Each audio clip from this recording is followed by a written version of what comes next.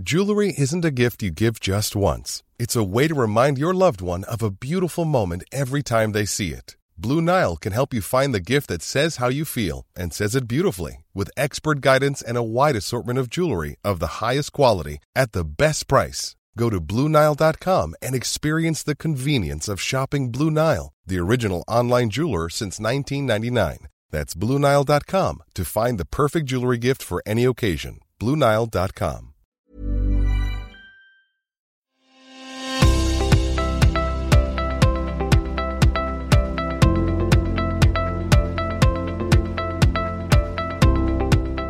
Welcome to the podcast for those who want to dig a little deeper into the policy challenges facing Australia and its region. My name is Sue Regan, and I'm joined today by Bob Cotton, who is a visiting fellow here at the Crawford School of Public Policy and a former diplomat. Hi, Bob. Hi. Great to be with you this afternoon. Policy Forum Pod is produced at Crawford School, the region's leading graduate policy school. Find out more about it at crawford.anu.edu.au. A few weeks back, it was National Science Week in Australia, and to mark the occasion, our podcast for that week was called Putting Science and Policy on the Same Wavelength. On that episode, we brought together a physicist, a psychologist, an engineer, and a climate scientist to discuss how scientists can make themselves heard by policymakers. Well, today we're turning the tables. We're going to hear from two senior figures in Australia's policymaking process about what it's like to be at the pointy end of policy creation and formulation and receiving input, wanted and unwanted, from scientists. Joining us today is former Chief Scientist of Australia, Ian Chubb. Ian has had a long and distinguished career as a neuroscientist and as an academic. He served as Vice-Chancellor of both Flinders University and the Australian National University and has been made a Companion of the Order of Australia. He served as Australia's Chief Scientist from 2011 to 2016 and was conspicuous in raising the public profile of science in the media. Hello, Ian, and welcome this afternoon. Thank you, Bob. Also joining us is Timus Werner-Gibbings. Timus has worked for over a decade in the public service. He has been a senior policy officer at the Department of the Environment and a parliamentary staffer for both ministers and backbenchers, in government and in opposition. Timus is currently Chief of Staff and Media Advisor to Lisa Singh, Senator for Tasmania. Hello to you, Timus, and welcome. Good afternoon. It's good to be here. I should add that today's episode was inspired by a tweet from the New Zealand Association of Scientists in response to our science podcast from a few weeks ago. It is also the topic for their upcoming conference next month, and we'll leave a link to that so that you can find out more in the show notes. So many thanks to them for the suggestion for this episode. And likewise, if you're listening to Policy Forum Pod and have any suggestions for what we might cover on the podcast, do drop us a line and we'll see if we can get an episode on that topic. By the same token, we love to hear your feedback on this or any of our pods. You can reach us on Twitter, where we are @APPS Policy Forum, on Facebook, where we are Asia Pacific Policy Society, or just flick us an email, podcast@policyforum.net. Looking forward to hearing everyone's thoughts on our podcast, but for now, let's go to our guests. Welcome, Ian and Timus. Thank you. I wanted to start today by asking you about the relationship between scientists and policymakers and the policy process. Do you think scientists are seen as partners, or really are they seen as irritants getting in the way of politicians doing the job that they're elected to do? Ian, I'll go to you first. Well, it's probably a bit of both. It would depend a lot on how the scientist explains what they are trying to say. And I guess that too many of them speak to their peer group and not to the audience that they're directing their comments towards. So if you speak to a politician who's basically a lawyer who has dropped science at year 10, has little thought for it because they've thought little about it over all that period, then you have to tailor the way you present your data without dumbing down your data, but you've got to present it in a particular way that's comprehensible to a smart person but who is not in your particular field. And there are some who do that very well. There are also some politicians who do understand science, the method, the processes, They understand data. They have some elementary understanding at the very least of statistics. And so you talk to them a little differently from the way that you might, put somebody in the first category. But as I've said recently, science is one of those areas where too many politicians are proud to say they're ignorant and happy to demonstrate it frequently. And we've got to do something about it. We've got to acknowledge that that's one of the issues that we have to grapple with as scientists. Thomas, what's your perspective? Well, without wanting to come in and say, I'd echo all of Professor Chubb's words. He's absolutely right. It's also a bit about picking your politician if you're a scientist, because Julius Caesar said a quote, everyone will believe what suits them, something like, and that's absolutely right. So if a scientist comes up and is talking to, for instance, a right-wing senator who knows specifically what audience that they need to be talking to, and the information that the scientist provides, be it facts or early hypotheses, doesn't suit them and doesn't suit the people who they think voted them in for the reasons, then you're going to be very hard to get much traction. The problem being, that's exactly the sort of people that you need to talk to start getting them thinking about what are possibilities, what are impacts. Because if you just talk to, on environment issues, if you just went and talked to Green senators, they're already agreeing with them, right? And there's no benefit. So despite the slog, it is incumbent upon people with information that needs to be shared, particularly with politicians, to talk to the people as much as possible who don't agree. And then as Ian said, it's a matter of nuancing the way you present the information. And it may not always work, but time and pressure. It hasn't always worked since the Enlightenment, but science keeps pushing forward with ideas and thoughts, and they keep getting justified and improved. And policy does come around. But Can I just pick up the word slog? Because it is, and you do have to be patient and you do have to be persistent. And I've seen too many people have a meeting with a minister or a senior bureaucrat and they walk out saying how wonderful a meeting it was while that individual is already looking up the papers for the next meeting.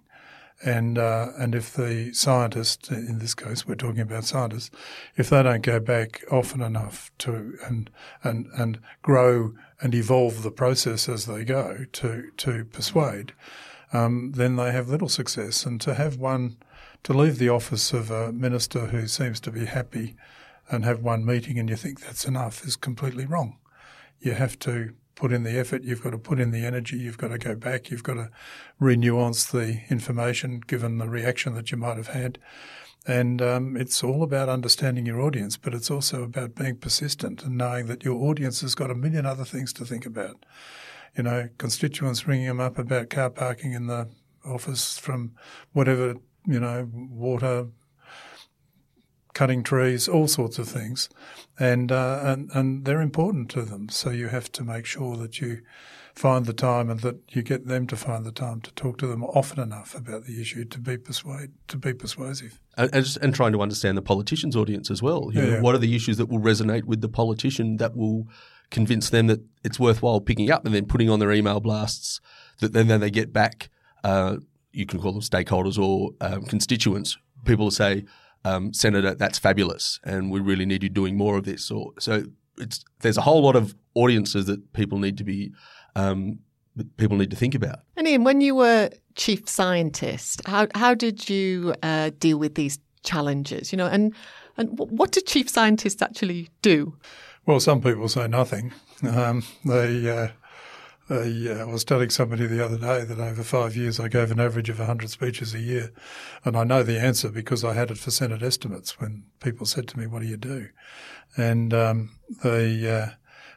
it's primarily I think an advocacy role, both within the political system, amongst officials, and with the community at large. So you spend a lot of time talking to people, learning a lot from that, of course. I mean, the lessons that I learned over those 5 years were immensely valuable to me, but also helped me shape how I got the messages across to ministers, up to and including the Prime Minister. And, of course, I had 4 Prime Ministers in my 5 years, so I had to I'm glad I didn't have to buy a suit each time the Prime Minister changed.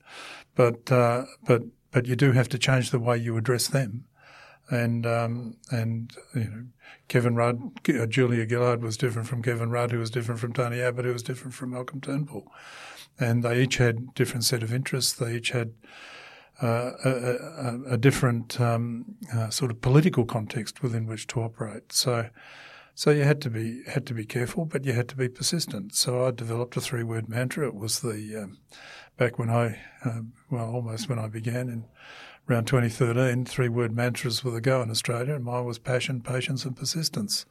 You need to be passionate, you need to be patient, but you've got to be persistent if you want to get them to hear you, recognising that they've got multiple audiences, and you have to shape your comments and your advice really to make it attractive to them to begin to take it further. And was there a particular topic or issue where you felt you had to be extremely persistent and that really tested your ability? Well, I walked into the middle of a spat about climate change, of course, and which is finished now. It's all gone. I mean, we know our energy policy, we know our climate change policy. But what we do know is that if the Australian government really was listening to the Australian people, where 84% of us say that we should invest more in renewables, we would be doing that. So it's a good example of how politics intrudes into the decision-making process in a way that you might not anticipate. So many of us say, according to polling, so let's assume the polls are correct, so many of us say that we want more investment in renewables. 60-odd% of us say that we want to phase out coal by 2030, carbon neutral by 2030, or carbon free by 2030. Nearly 60%, I think it's middle 50s, say that a 45% emission reduction target is about right or too low by 2030. So if they were really listening to us, we would see it. But that illustrates the political context then that they have to operate within. And there'll be people in this, or political representatives who will go home to their constituency, and the majority of people will say all of that's nonsense. But they govern for Australia. They govern for the whole of us, all of us. They are of us. They're supposed to represent us. And I don't mean populism. I don't mean populist, responding to every focus group or poll. I'm talking about leadership. And we don't have enough leadership, in my view, across the board, because sometimes they're going to have to do things that some of us might not like. And they ought to explain why they have to do it. They should be saying to us, this is why it's important, and persuade us that it's the right thing to do, even though there will be a noisy opposition sometimes. And did you feel as chief scientist that you stuck your chin out a lot on these issues? Well, if by comparison with what your average politician would get, I'm sure of a small number of nasty emails and all the rest of it. I think I made a mistake actually because I underestimated or I didn't estimate the audience accurately enough. So in the first speech I ever gave as chief scientist, I said the science and climate change are settled, and I should not have said it because I really, as a scientist, I know that all you do is increase the probability that something's correct. Right. Nothing's ever settled. Nothing's ever settled. And I did it and it was sloppy and it took me a little while to live that down. And people still use that expression. But it's not settled in the sense that science will always lead you to a high level of probability. And that means that some people will always say, well, since it isn't settled, we don't have to do anything because it might all be wrong. They say things like, science isn't something that you determine by consensus. Well, but when a consensus of scientists working independently all come to a very similar conclusion, you're entitled to say that so many of them say this, it is highly probable that, and we should therefore do something about it. So I don't think I got that right. And I got a bit of a shellacking from some people who like to write you 200 pages of fine, detailed rebuttal of anything you say. What did Mr. Roberts say when he was doing that? Mr. Roberts did send me a pile of papers from time to time, yes. Point Answer, One Nation, Malcolm Roberts. Yeah. He asked Professor Chubb a lot of questions. Quite a few, and to persuade me that he was right pretty well uniquely. Hamish, you're currently a Chief of Staff.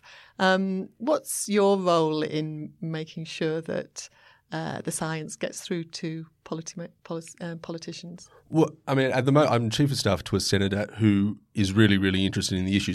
In issues. So there is. I don't have any problems getting information in front of her and having a discussion about it because she's got the interest and the opportunity and the desire to bring those subjects up.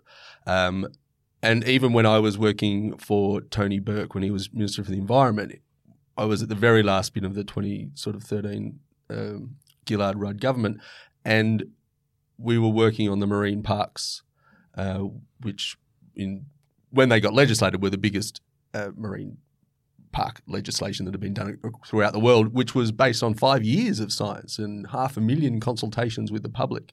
And even that didn't work in the end. So, I mean, and Professor Chubb talked about the difficulty of nothing's ever settled. And that is, it's not a problem. It's a fact of the scientific method that you don't have certainty, right? Gravity, the science of gravity isn't settled at the very small and the very big, so let alone climate change. But the fact is, most people think that climate change is happening and they've got very good reasons to base that assumption on. And many are proposing not solutions anymore, but mitigation efforts that could be undertaken to limit the impact of what we're going to be facing. And if the politician is interested in that, they will be prepared to take it up. But then the other problem, well, not another problem, but another issue is one politician in a party may not be able to make a difference because in the Labor Party it votes collectively. So you might have 35 people saying this is a real issue and 40 people saying it is an issue but politically it's not probably necessary, so we're not going to take it on at the moment, or the other way around. And as soon as any media gets an indication that people aren't completely aligned, then that's an argument that's a conflict story. And media likes conflict stories because that's what's interesting and that's why people watch it. So the scientific method in and of itself, because it can't provide guarantees and because politicians want guarantees, there is not a disconnect, but it's really well, that's why the time and pressure. You need to keep making the argument and keep providing more information. If you have a politician who's happy to listen to it and really interested, then you're fine. And if you have a politician who's not interested or doesn't talk to people who want that information, then they're not going to waste their time. And so you'll have to find other ways of getting it through. And Professor Chubb was really, really effective, I thought, of being in the media or getting his comments heard. Of course, that brought back huge blowback. Right? Because the more time that you're out there talking about theories or thoughts or reasons why this is a problem and why things need to be done or why this could be looked at, vested interests will push back immediately and hard because it doesn't suit them. Ian, I was going to ask, just build on both what you've said already, about drill down a bit on just why politicians are receptive to what you were saying or were as chief scientists or why they were not. And I think that kind of heads in the direction of some of the policy parameters in their minds, their ideological views, if you will, and just how you need to deal with that.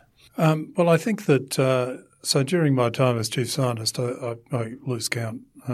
I think there were 7 ministers for science, maybe 6. I did once say at a public event that half of them were named Christopher. So if your name was Christopher and you had no interest in science, you had a 50% chance of being Australia's next science minister. So that got me a standing ovation from the audience, but except for the politicians present who were wondering whether I meant them. But I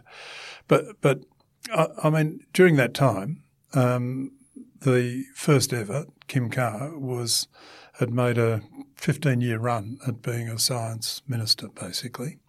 So when he took on the portfolio, he knew his audience within the scientific community. He'd been round there, he'd been learning, he'd been developing policy positions. He talked to a lot of people, including me, before I was chief scientist and vice chancellor at ANU and afterwards.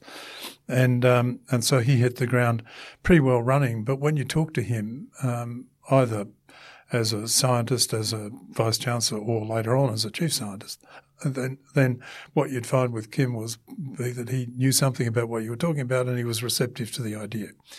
He had a political framework within which to operate, and so, the perfect advice that he always got from people like me was sometimes not implemented in full. But I understand that. But you were talking to somebody receptive. A couple of others lasted about 6 months. And we met each other, but there was no real interest because they had their eye on either the coming election or the next portfolio. And I said in a speech last week, actually, at the press club, that the problem that you have is that a minister never has to show any interest in the portfolio they've been given. And a lot of them, of course, accept the portfolio because it's a ministry, not because they want to be the minister of. And when you know that that's what you're dealing with, so you take a car who's 15 years, he learned a lot, you deal one way. When you got somebody who knows that they've really got their eye on the next job, and it's not hidden. But I had a couple, Ian Macfarlane, for example, who was not himself a scientist, but was very receptive to talking about ideas and directions. But what we had to persuade them all, whether they were interested or not so interested, or indeed the Prime Ministers through the Commonwealth Science Council and so on, was a question of risk assessment, risk management, consequences of risk, and is it better to do something about CO2 emissions, for example, and take the risk that they will be, as some people would like to say, of no consequence at all. Plant food, I think they still describe it as in some quarters. So we've got to get that balance right again. And sometimes you could do that. I mean, you could say, look, there's a great risk in doing nothing here. The risk, in my view, is greater doing nothing than doing something, but you've got to understand both sides. And I just ask you here, how helpful it is to have a Minister for Science and a Ministry of Science in your role as Chief Scientist? Do they all come together well? Did you have enough resources to do what you needed to do as Chief Scientist? As Chief Scientist, well, you could always have more resources. Of course. I'm also an academic, so I know that no resource is enough. And as a Vice-Chancellor, I can absolutely assure you never get enough resources to do anything, or everything. So I think, the way that the role plays in Australia, yes. I mean, my counterpart in Britain had something like well over 100 staff. And you? How many did you have as Chief 15, yeah. Okay. And they were good and committed people. They changed a bit because, of course, if you were a career public servant, you wouldn't want to spend all of your time, too much of your time, in an office where as soon as the chief goes and another one comes in, it's a different ballgame. But we had a good office, a very supportive office, and we gave good advice. And a lot of it was taken, but not always in full. What I'd like to ask you both now is to sort of drill down a bit on what does science actually look like to the policymaker on the other end, from the scientist sort of delivering it. What's in your mind? What does science really mean in this context? Is it a kind of a briefing note from a department? Is it some very good academic article? Is it Chief of Staff's brief to the Senator? I just want a bit more of a sense of how you get that sort of science into the debate. Well, I mean, in 5 years out of government, it's been a long time since I've seen a briefing note from a department, apart from the odd one that gets shared with us, politically neutral from ministers or science in opposition, but in, I think, a party that is more receptive to scientific arguments than other parties in the parliament, looks like interviews with actual scientists, if they have an opportunity to come on, or interviews with non-government organisations who base a lot of their work and research on what scientists are doing at universities, or emails straight to the EO out of nowhere saying something like, I would really like to get an opportunity to discuss this. Is this a possibility? Because I have done X and Y, and then it becomes a matter of time and timing and issues relevance to what my senator is working on at the moment. That's what it looks like in opposition.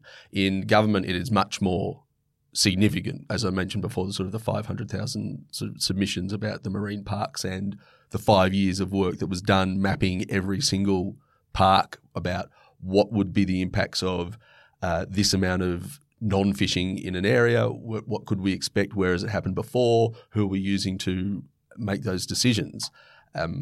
It's huge amounts of reading and briefing and discerning and trying to get that information into a minister in a 24-hour period is really, really difficult, let alone when they've got, the optics, as they're called. But letting alone they've got to make sure that they're looking good doing their job as an environment minister. They're working for their constituents, they're working within the party, they're working within the government, and they've got to make these really serious decisions with significant impacts on fishermen and on families who fish and on the environment and on the coral reef.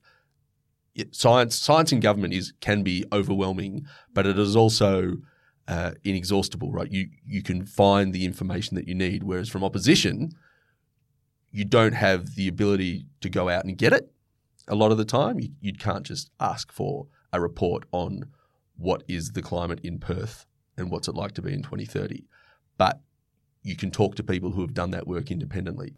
And I would just add to it that, all of that's right, that the role of the chief scientist is a sort of synthesizer of a lot of that. So it's not that I would necessarily be asked to comment on a very, very specific, finely detailed thing. That did happen, of course.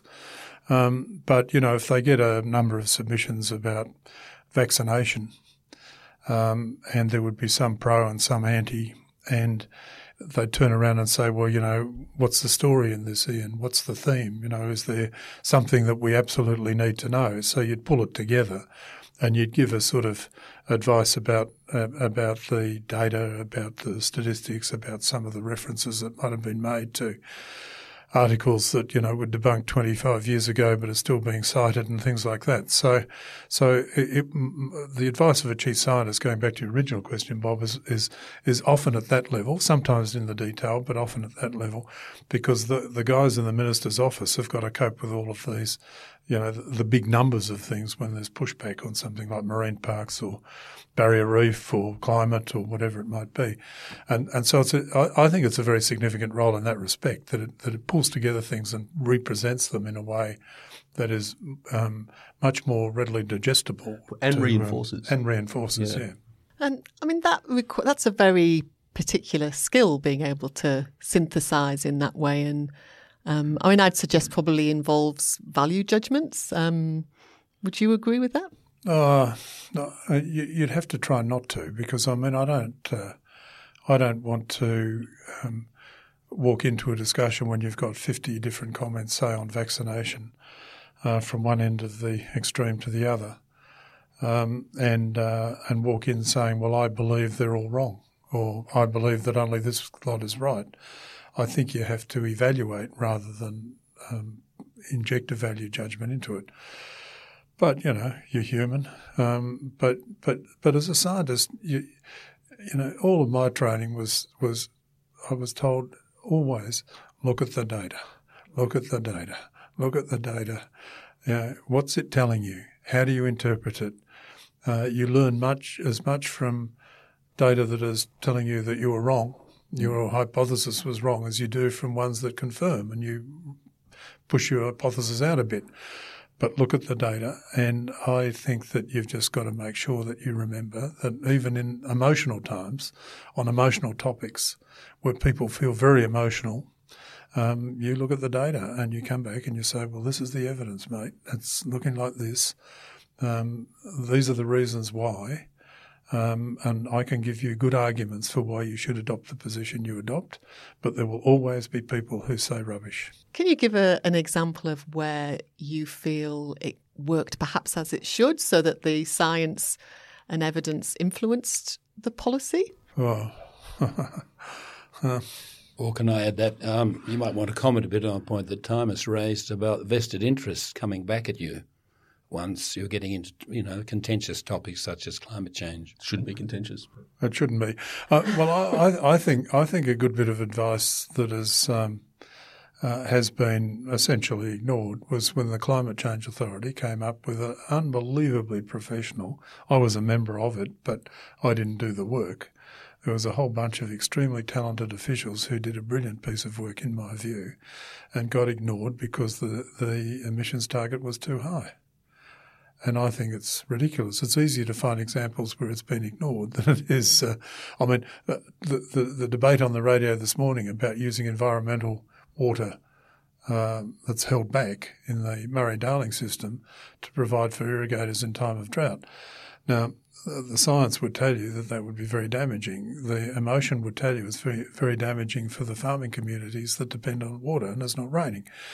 So, but what I'd like to see in Australia is a sensible debate about these things. I mean, when the Labor Party put up a tax imputation, moving away from science, there's no science in this bit, tax imputation, the then Treasurer came out and said it was theft, robbery, stealing. Well, I didn't think that was an intellectually based argument against the policy that was being put forward. And I expect more from these people, especially from the really senior ones. That person happens to be Prime Minister now, so it'll be interesting to see how that discussion goes on. So what I want to do is I want to put the evidence on the table and I want to have a debate about it rather than the overuse of silly and irrelevant words like theft, stealing and robbery. And Thomas, your example from earlier about marine parks, that sounded like an evidence-based, evidence-informed policy process. As far as I could tell, yeah, it was unbelievably evidence-based and an unbelievably evidence-based process. Did not please everyone, and something like that can't. The first national park, I'm assuming in Royal National Sydney, not everyone was happy about it, but it was the start of something that was amazing. What do you think, was it about perhaps the context or the individuals or that allowed that to happen? A huge amount of enthusiasm and deep long-standing commitment to the issue from the minister. I mean, he was the driving and remains actually because he's still fighting the fight about marine parks from Tony Burke. It's got to come from the politician because they're the people who say what work needs to be done. They then make the arguments about why that work needs to be done. So, I mean, ideas can be lobbed up, but it has to come from the minister and his commitment to the concept and the possibilities of a really extensive, rigorously maintained marine park system and what that can do in Australia's littoral seas and oceans is huge and consistent, and that's why he still fights for it. And he had a really good evidence base. Yeah. And it took a long time. So one of the things that we've tended to do a little too often, I think, is to come in late to try to persuade the community generally, and scientists haven't been good at talking to the community until it's too late. And so, you've got to do this, otherwise it will be bad for you. Whereas I think with the marine parks, that was known to be happening over 5 years. There was a lot of community exchange as well, but a good, solid scientific base. So a minister can go out there and know that the pushback is more to do with emotion than it is to do with fact, and you can come back at that. When it's a little more rubbery, then it's a lot more difficult. So, and that's a good example of where that gives support, even though there is strong pushback. I'd like to shift it a bit and take you to sort of a big picture, reflective sort of view on all this. How has it changed in your lifetime, in your career, science? The things like the changing nature of politics, the emergence of social media, whether policymakers actually have a regard and respect for science any more today than they did in previous times, and new challenges facing policymakers. Well, I remember during the Brexit campaign in Britain, a senior minister at the time said, and I quote pretty well, accurately I think, this country's had enough of experts. And I think that we're in a similar position, perhaps not quite as extreme.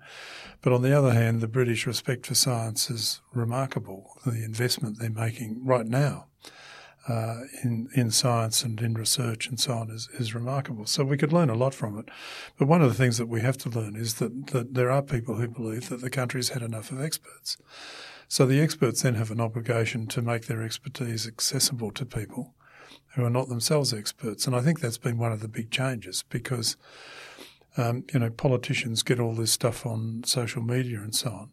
a lot of it anonymous. So you've got the real heroes out there who will invent some name like, Tree Branch Fred, and you don't know who they are, and so they can be as horrible as they like, and that changes the context within which we all operate. But at the end of the day, good scientists, and they're overwhelmingly, I believe, people trying to do the right thing, will follow their data, analyse their data, make sure their data is as good as they can make it, and they've got to make that as accessible as they can make it to people who will use it for policy. Is it used enough? My personal view would be no, but that's probably a value judgment, going back to what I always deny that I have. But it probably is a value judgment that there is a lot of evidence that we have that could be a much firmer base for policy than is probably used. Well, let me tempt you on a few more value judgments here, and particularly over your career. What is the best way to fund science in this country? Is it government funding, CSIRO, the Bureau of Meteorology, the cooperative research centres, or should it be done in cooperation with the private sector? Is that a better way to go, or is there some new way of doing it? Well, I don't know that there's a new way of doing it right now that's available. I mean, ultimately, somebody might invent some, huge philanthropic trust, such as happens in the US, where, people put in a lot of money, but usually for particular purposes. And the one advantage of the government is that I think the government, and so I support government funding. I mean, I believe that there is a public interest in doing a lot of this work. Public interest in making mistakes. And so that's, and the government is responsible for essentially supporting and providing for the public interest, in my view. I know there are people who don't agree. But so the government gives money to the ARC, it gives money to CSIRO. It can have an influence on where some of that's spent. So, in my day, the government would say out of the CRC program, Cooperative Research Centre program, we want one in freshwater ecology, let's say, many years ago. And so, but then it goes out there for the community, the scientific community, to put together a bid that's compelling enough to get funded. It doesn't get funded because the government says we want one in that area. It gets funded if it's good enough, as long as it's in that area. And I think that's the right way to do it. We have a mix. We have some industry R&D. Indeed, if you look at the statistical data, of the amount that is spent in Australia, roughly 2/3 comes from outside the public sector. A lot of that's in-house in industry and the business world. That's okay. They've got to do R&D as well, because I'm not sure that the public should subsidise in-house R&D for companies that are rich enough to do their own. So there's a balance always that has to be struck. But public support for science in Australia is critical for the betterment of science, which in my view means that it's... Hey, I'm Ryan Reynolds. At Mint Mobile, we like to do the opposite of what Big Wireless does. They charge you a lot, we charge you a little. So naturally, when they announced they'd be raising their prices due to inflation, we decided to deflate our prices due to not hating you. That's right. We're cutting the price of Mint Unlimited from $30 a month to just $15 a month.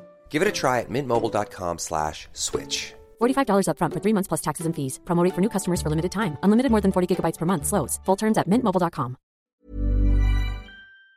Critical for the betterment of the country and the community that lives in it. And time is quick. By all means comment on that, but I have another one for you. When research and development and science and technology are one of, because we have still, and Professor, tell me if I'm wrong, but a pretty strong, extensive infrastructure around science and research.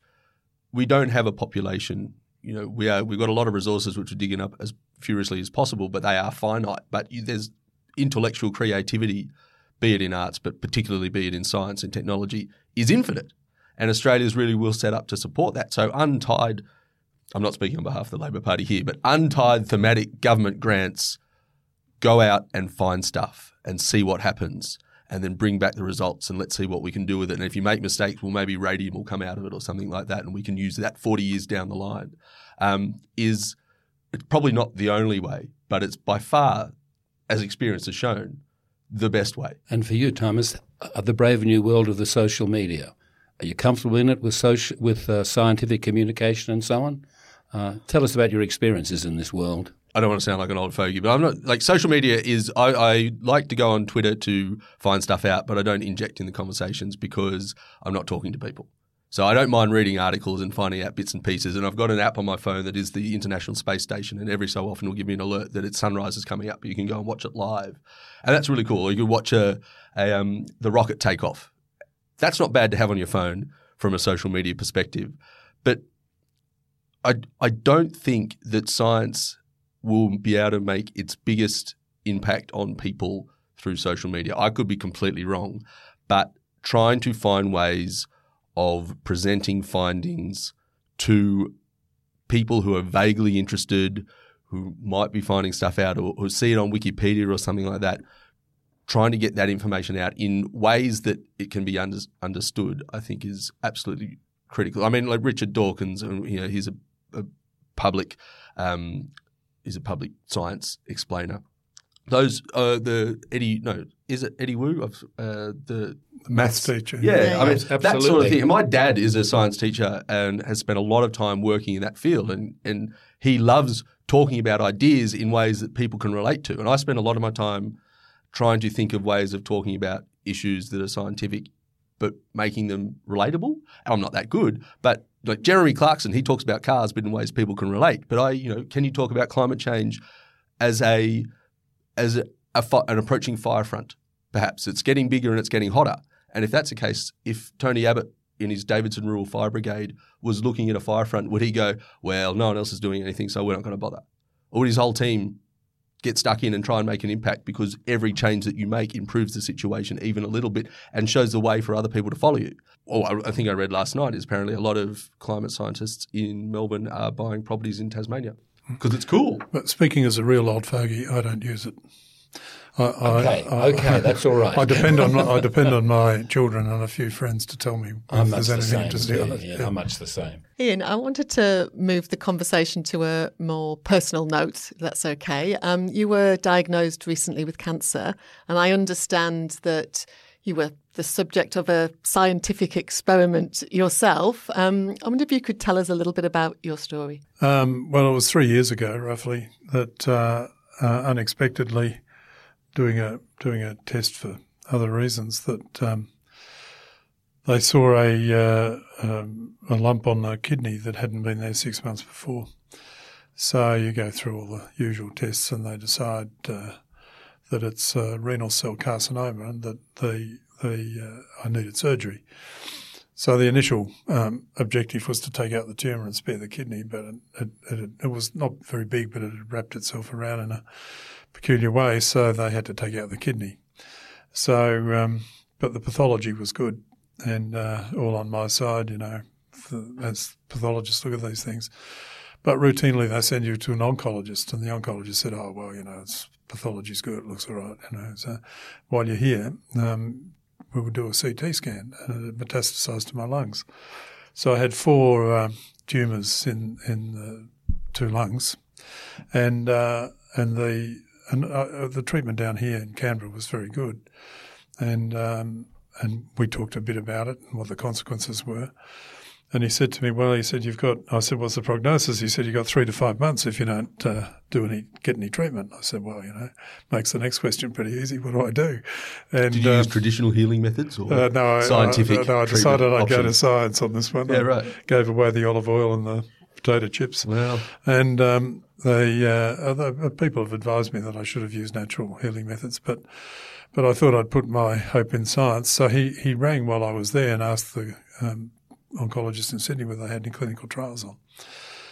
And they did, and I went and you do all these tests and then you get sent off all your data gets sent off and they admit you or not, and I was admitted, and then they randomise you into a standard treatment arm, which was chemotherapy or immunotherapy. I was randomised into the immunotherapy arm and I started treatment, and it was only then, actually, just before the treatment started, I began to get symptoms. So the scary thing was the lack of symptoms. And immunotherapy, that's a reasonably new treatment as well, isn't it? Well, it is, yeah. I mean, they've been using it for melanoma now for 4 or 5 years. And the big question now is why does it work so well in some but not all? Yeah. And so that's the subject. And the treatment that There's I'm getting... some people are trying to... Oh, there's a lot now. There's a lot. And I saw an article in the New York Times, of all places, where 2 photographs of a bloke with a cricket ball-sized tumour in his lung treated with some sort of immunotherapy, I don't know what it was, and a few months later there was no tumour left.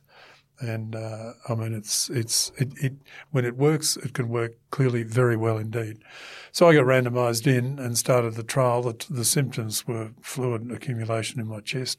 I had, on 2 occasions, 4 litres drained out of fluid, and with 2.5 the first time, 1.5 the second, and it's a bit hard to breathe with that in. And so I was getting a bit sort of, I don't know what I was, anxious, I suppose. Anyway, they started the treatment. They said to me, watch your blood pressure and you'll get fatigued. So after the first infusion, I was fatigued for about 2 days, to the point where you didn't want to move.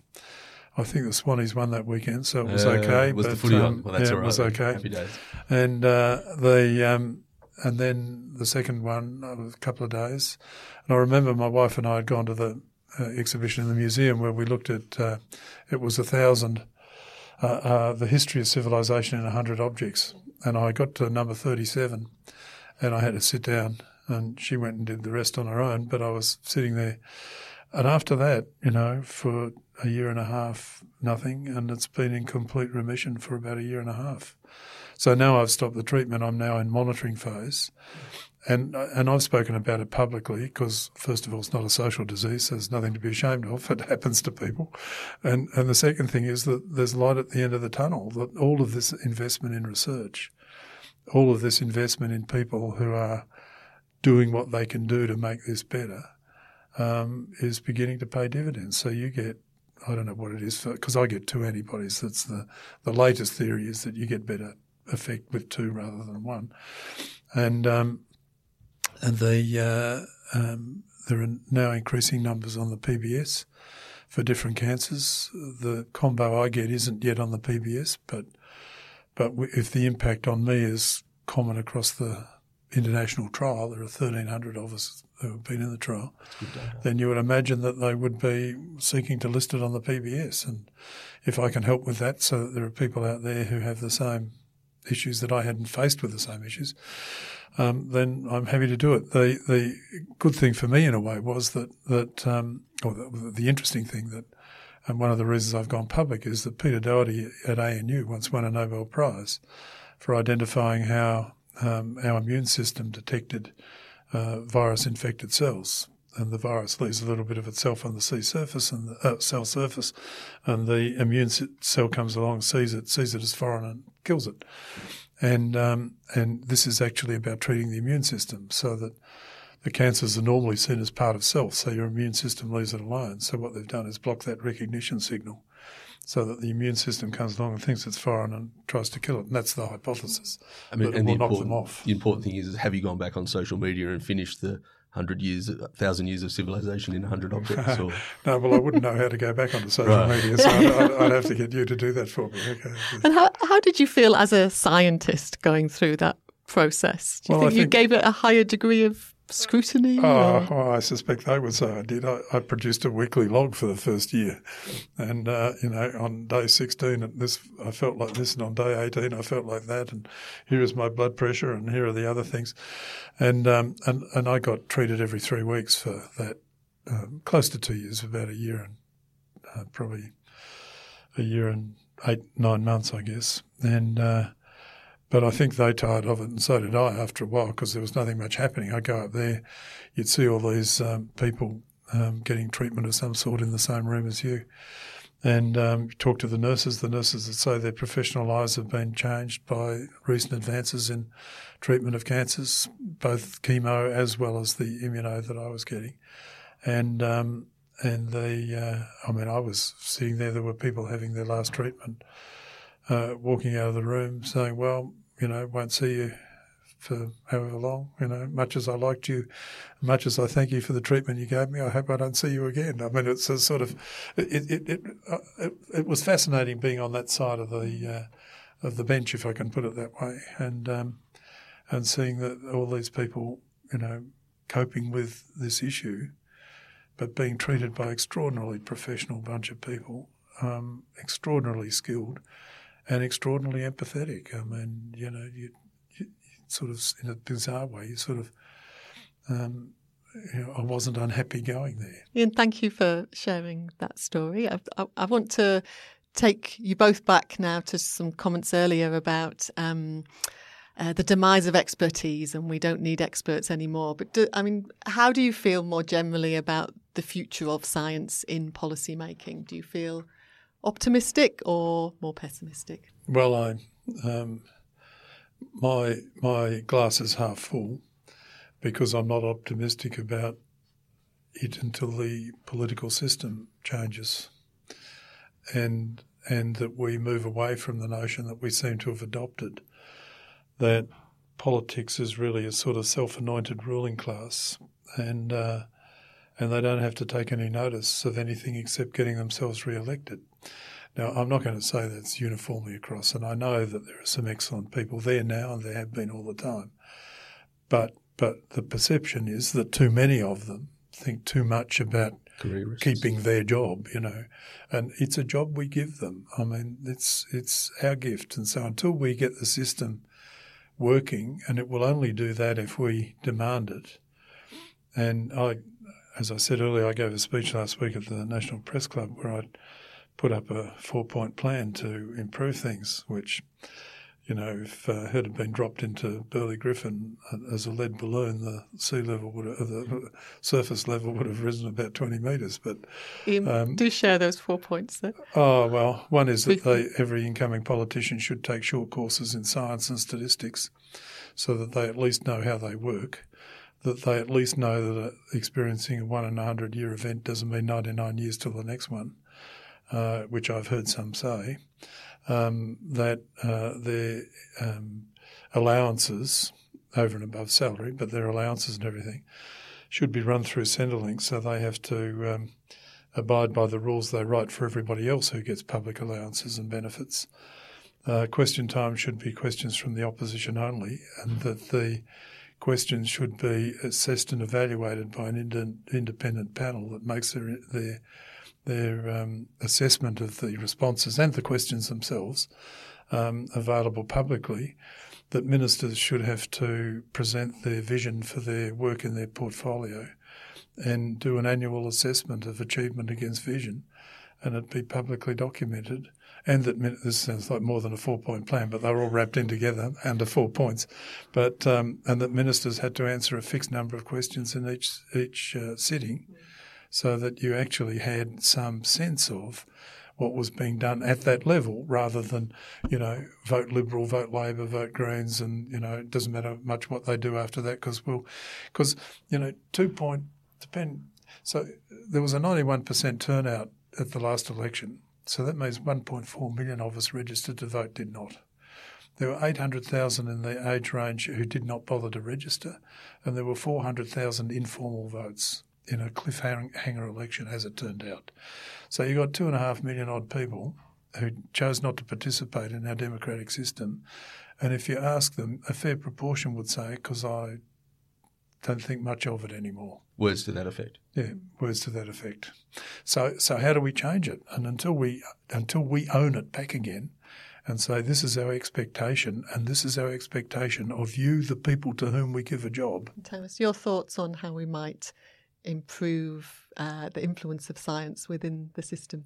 I think science is always going to have an influence, and as long as science is keep getting produced and discussed, it will have influence. Whether or not, because my improvement is an opponent's appalling influence, right? So, improvement, it's a values term, but science always wins over the long term, right? We have a much better understanding of the solar system than we did in 1500, despite the fact that the church didn't rate what Copernicus was saying. Science keeps thinking about it, keeps asking questions, not providing answers, just providing thoughts and possibilities and ideas, and it keeps pushing it forward. Barack Obama said the ship of state turns really, really slowly, and yet you don't know that it's turning when you're on it. But, look at marriage equality. 30 years ago, when the arguments were being made, no one thinking that we're going to be here, and it might have taken longer than it could have, but the ship was turned. I have no doubt that there'll be a decent and effective climate change response mechanism. I don't know how long that's going to take, but it will happen. And what causes it, whether it's consistent pressure and a government comes in with people who aren't careerists and don't think that they've got skin in the game in terms of losing their seats and things like that. I mean, Costa Rica, they get rid of their politicians every 4 years. So they come in, they do 4 years of work, and then they have to leave. And so you don't have skin in the game. You're not looking to be there as long as possible. That's, I mean, slightly more radical than your ideas, and maybe that won't get picked up either. But if governments will come in who are prepared to lose their jobs to chase for something that can be locked in, then there's a possibility that it'll happen sooner rather than later. But it will happen. And Ian, do you share that optimism and science winning out over the long term? I can be that optimistic. It never wins. It'll improve. Nothing's won. But I can share the optimism to the extent that we won't go away. And there will be things that become so self-evident that something has to be done.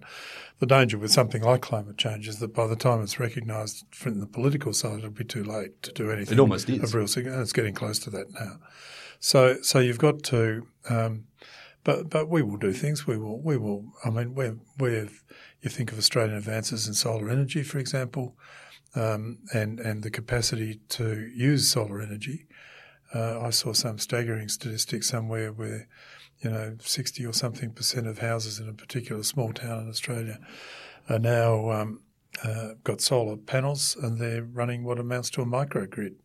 And these things will happen, and engineers and scientists are helping. By 2025. Yeah, I mean, you're doing city state. So things are happening. So I can be cautiously optimistic, but to get the full benefit, you need a political system that is not run by born-to rulers, but is run by people who represent the interests of the country and its place in the international community. I mean, at the end of the day, we were talking earlier about science in the future and so on. One of the things that having good Australian science does gets you a seat at the table internationally, where 95% of the world's science is done. So you've got to be there to get benefit from that too. And I know that amongst some people there's this notion, well, when we need it, we'll buy it in. Well, it's nonsense, really.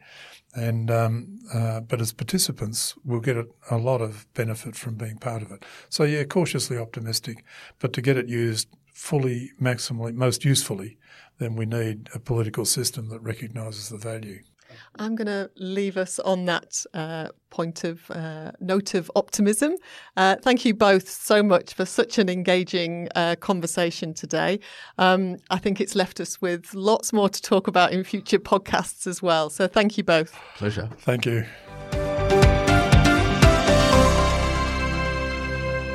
Welcome back. I'm delighted that Ian and Tamus are still with us and they're going to join us in our conversation.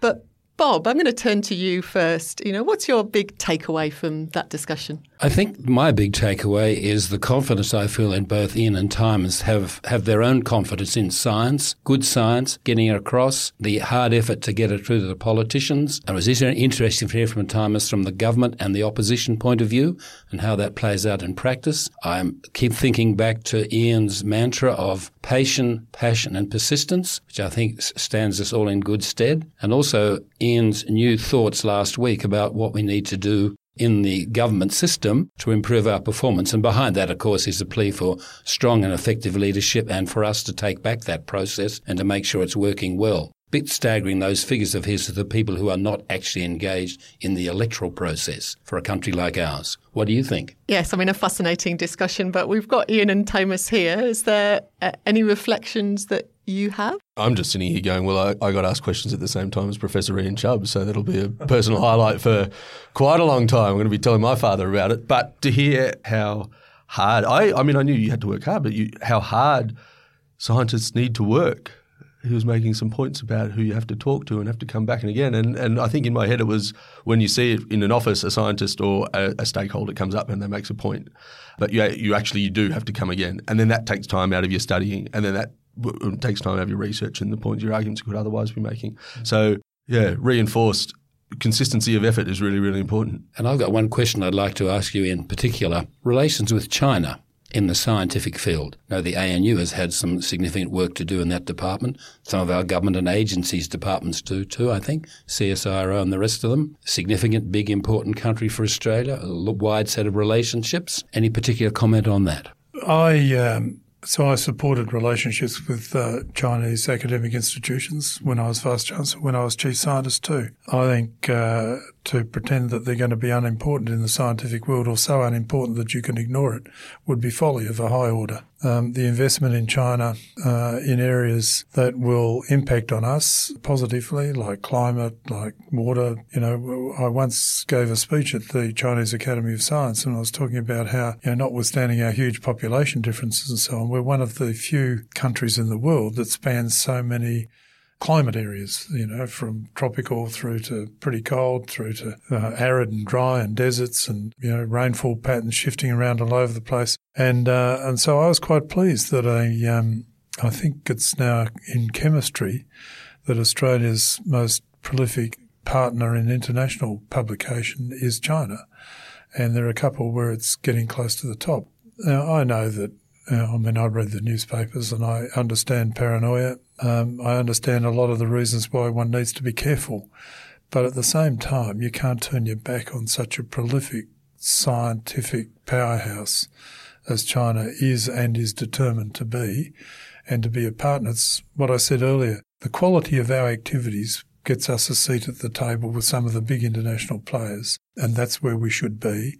And that would include the United States and Britain and Europe and China and some other countries in our region that are also emerging. So international engagement, I think science really ought to be a bit above the politics, although you need to be alert to the issues that arise when you do deal with other countries. Thank you both. This is a good opportunity for me just to mention to all of you out there that the Crawford School is introducing a new program at the master's level called Masters of Public Policy, where you'll get a chance to deal with all of these issues and thinking about some of the disciplines that are involved in that program. Over to you, Sue. Now it's time to hear from some of you. Each week on the pod, we highlight some of the most interesting comments and questions that come our way. And a big thank you to everyone who has shared their thoughts. The first we're going to turn to was about an article called We Need Magic, Not Misery from the Wizards of Oz, and this was by Sharon Bessell. It followed the wake of the leadership spill that saw Malcolm Turnbull ousted as Australia's Prime Minister. And Sharon argued that Australia's leaders need to show more brains, heart and courage if they are to regain public trust. We had a comment by Jonah. The analysis of what transpired in Australia has been known in Pacific Island countries and New Zealand for years. Perhaps Australian politicians and policy designers should learn the art of egalitarian thoughts and practices from New Zealand, or better still, go to Scandinavian countries like Norway to see how great people live there. What do we think? Has Australia got lessons to learn from New Zealand or the Scandinavian countries? Well, I think they do, particularly from New Zealand, which I have a little familiarity with. A couple of points to make there. New Zealand is a unitary country, a small country. Australia is a federation. Big country, big space, big resources. We have our federal system of government and we've got to make it work. We have two chambers, the upper and lower house. The Kiwis don't have that, but they do have a very attractive, if you like, parliamentary system of multi-member party constituencies, which also pretty much ends up in a coalition government often. And when you talk to New Zealand ministers how they make that work, it's kind of fascinating, and they do make it work. And I should also mention they do find space for the Maori population in that country. So I think, yes, there are some lessons. What about you? Oh, yes. I think Australia has historically learnt a lot from New Zealand in particular, and we aspire sometimes to be more like Scandinavia. What are your thoughts?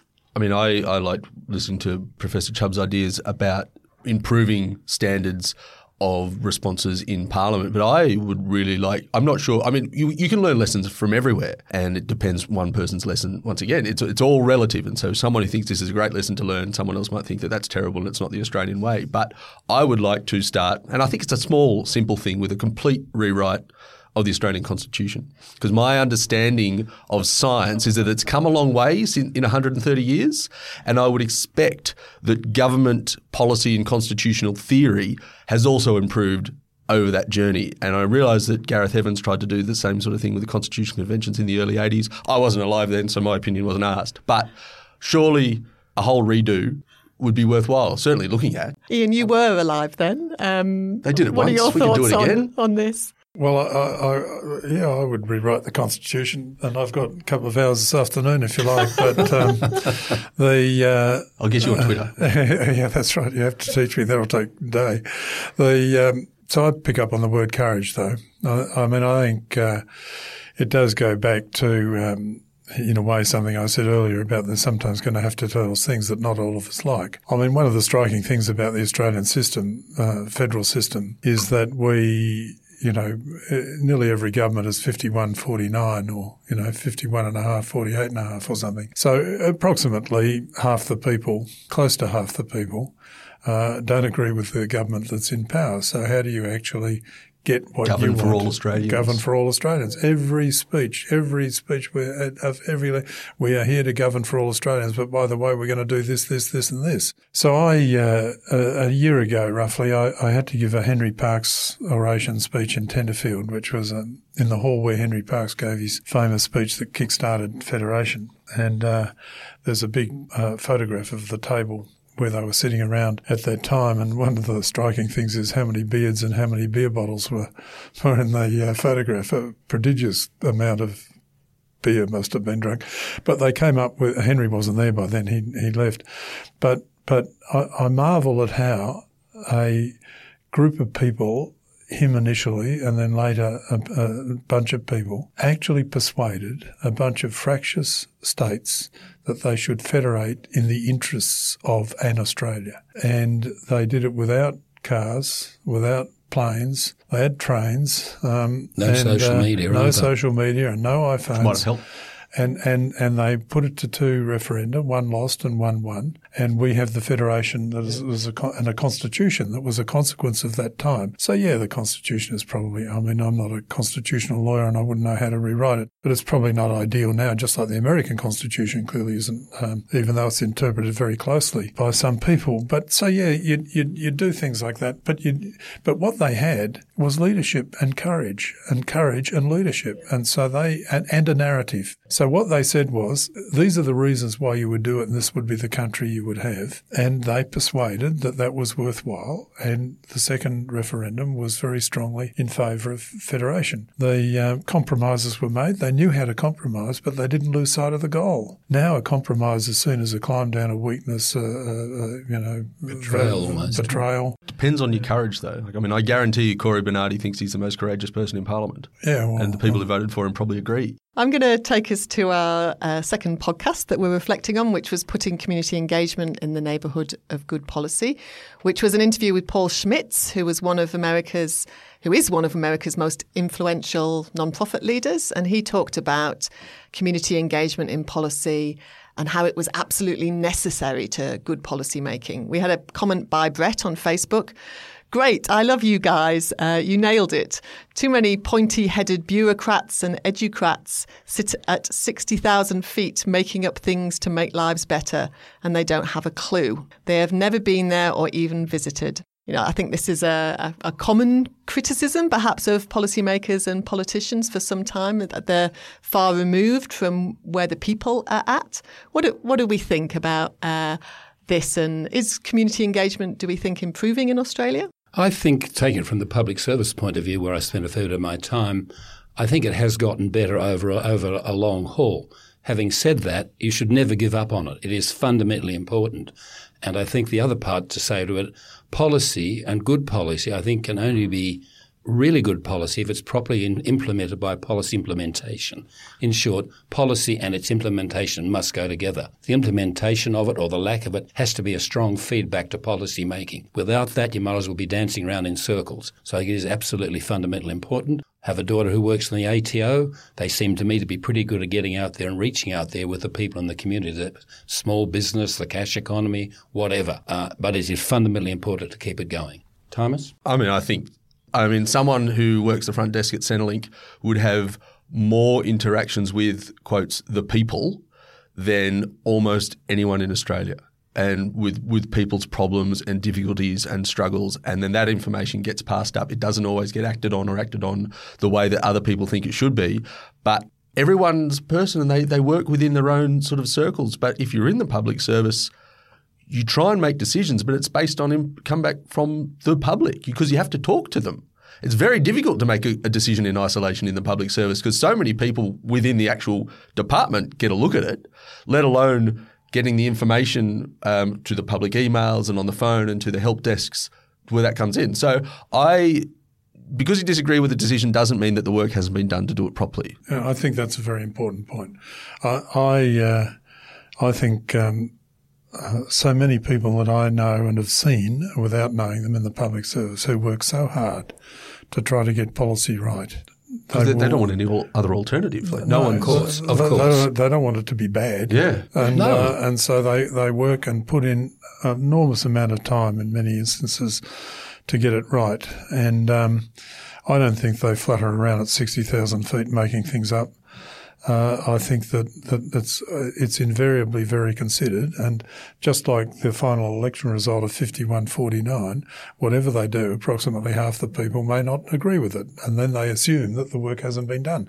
And they're often doing what they're told from the government. Yeah, that's right. And this is not the way that I've ever seen it. I do think, though, that the big danger is that what we've got to avoid is populist, focus-driven drivel. We can't make a decision on something until we ask the people what they think, but they can't ask the people outside an election, so they do a focus group and pick a few people. What do you think of this? Oh, that's okay. Well, and it gets in. The other thing, of course, that I don't like is this notion of mandate. I mean, anything that is uttered during an election campaign is apparently part of a mandate on a 51-49 split of the vote. And there were things that get mentioned that you never knew were mentioned until they become part of some action later on. And I don't like that. I think that, we saw the APVMA moved from Canberra to Armidale off the back of what was allegedly a mandate where one individual apparently in one electorate said we're going to move them. And because it was during the election campaign, they got moved. So people's lives are turned on their heads because a person whose capacity for judgment is not widely admired. So you get all of these things happening. So it's very complex, very complicated. But I don't think his perception, Brett's perception, is correct. But I do understand why people have that perception. Very quickly, I don't mind what they do in England. The parties publish a manifesto 40 days or something before the election, and it's all the major policies and how we're going to implement, how we plan to implement. And then that manifesto is respected mostly by the party that loses the election, and they're given the latitude to the victorious party says we've got a mandate because everyone got a chance to look at it and this is what we're going to do, and it's let through. Has to be respected. That's not a bad idea, certainly. It's a better idea than ours. Would require courage. Yeah. Well, courage is important, but it's better than ours where they actually have the launch a week before the actual election, so we pay for it for the first 3 weeks. Yeah. I'm going to turn now to an article by David Brewster, which was entitled Putting the Indo in Indo-Pacific. David took a look at how the Indian Ocean fits into Australia's Indo-Pacific strategy. And we had a comment by Pangaj.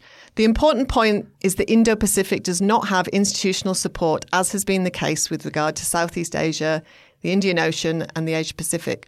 All these constructs were supported by institutions such as ASEAN, the Indian Ocean Rim Association and APEC. The issue is whether geographic definition should be uniform or each country chooses its own definition.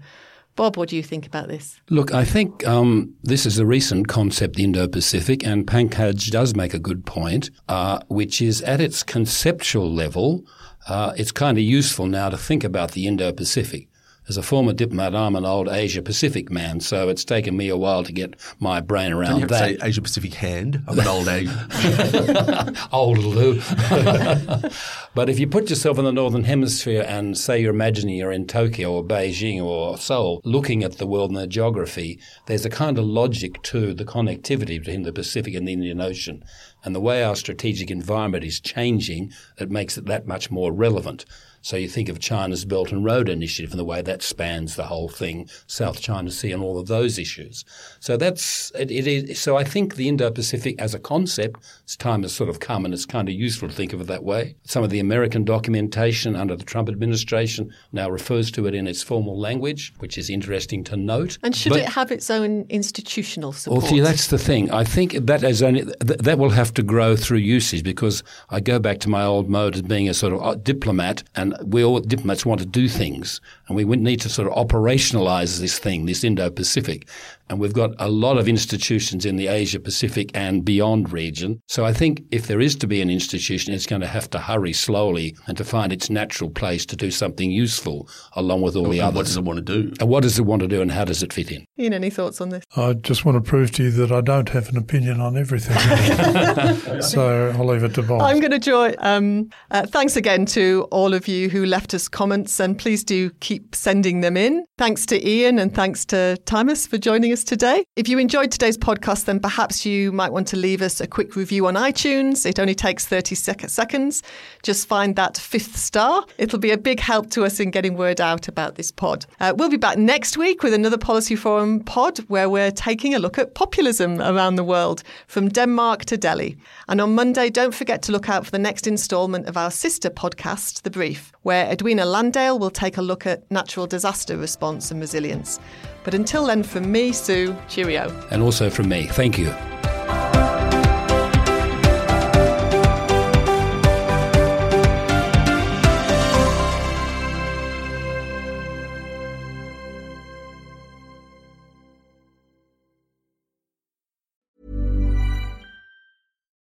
When you need mealtime inspiration, it's worth shopping Kroger, where you'll find over 30,000 mouth-watering choices that excite your inner foodie. And no matter what tasty choice you make, you'll enjoy our everyday low prices, plus extra ways to save, like digital coupons worth over $600 each week. You can also save up to $1 off per gallon at the pump with fuel points. More savings and more inspiring flavors make shopping Kroger worth it every time. Kroger, fresh for everyone. Fuel restrictions apply.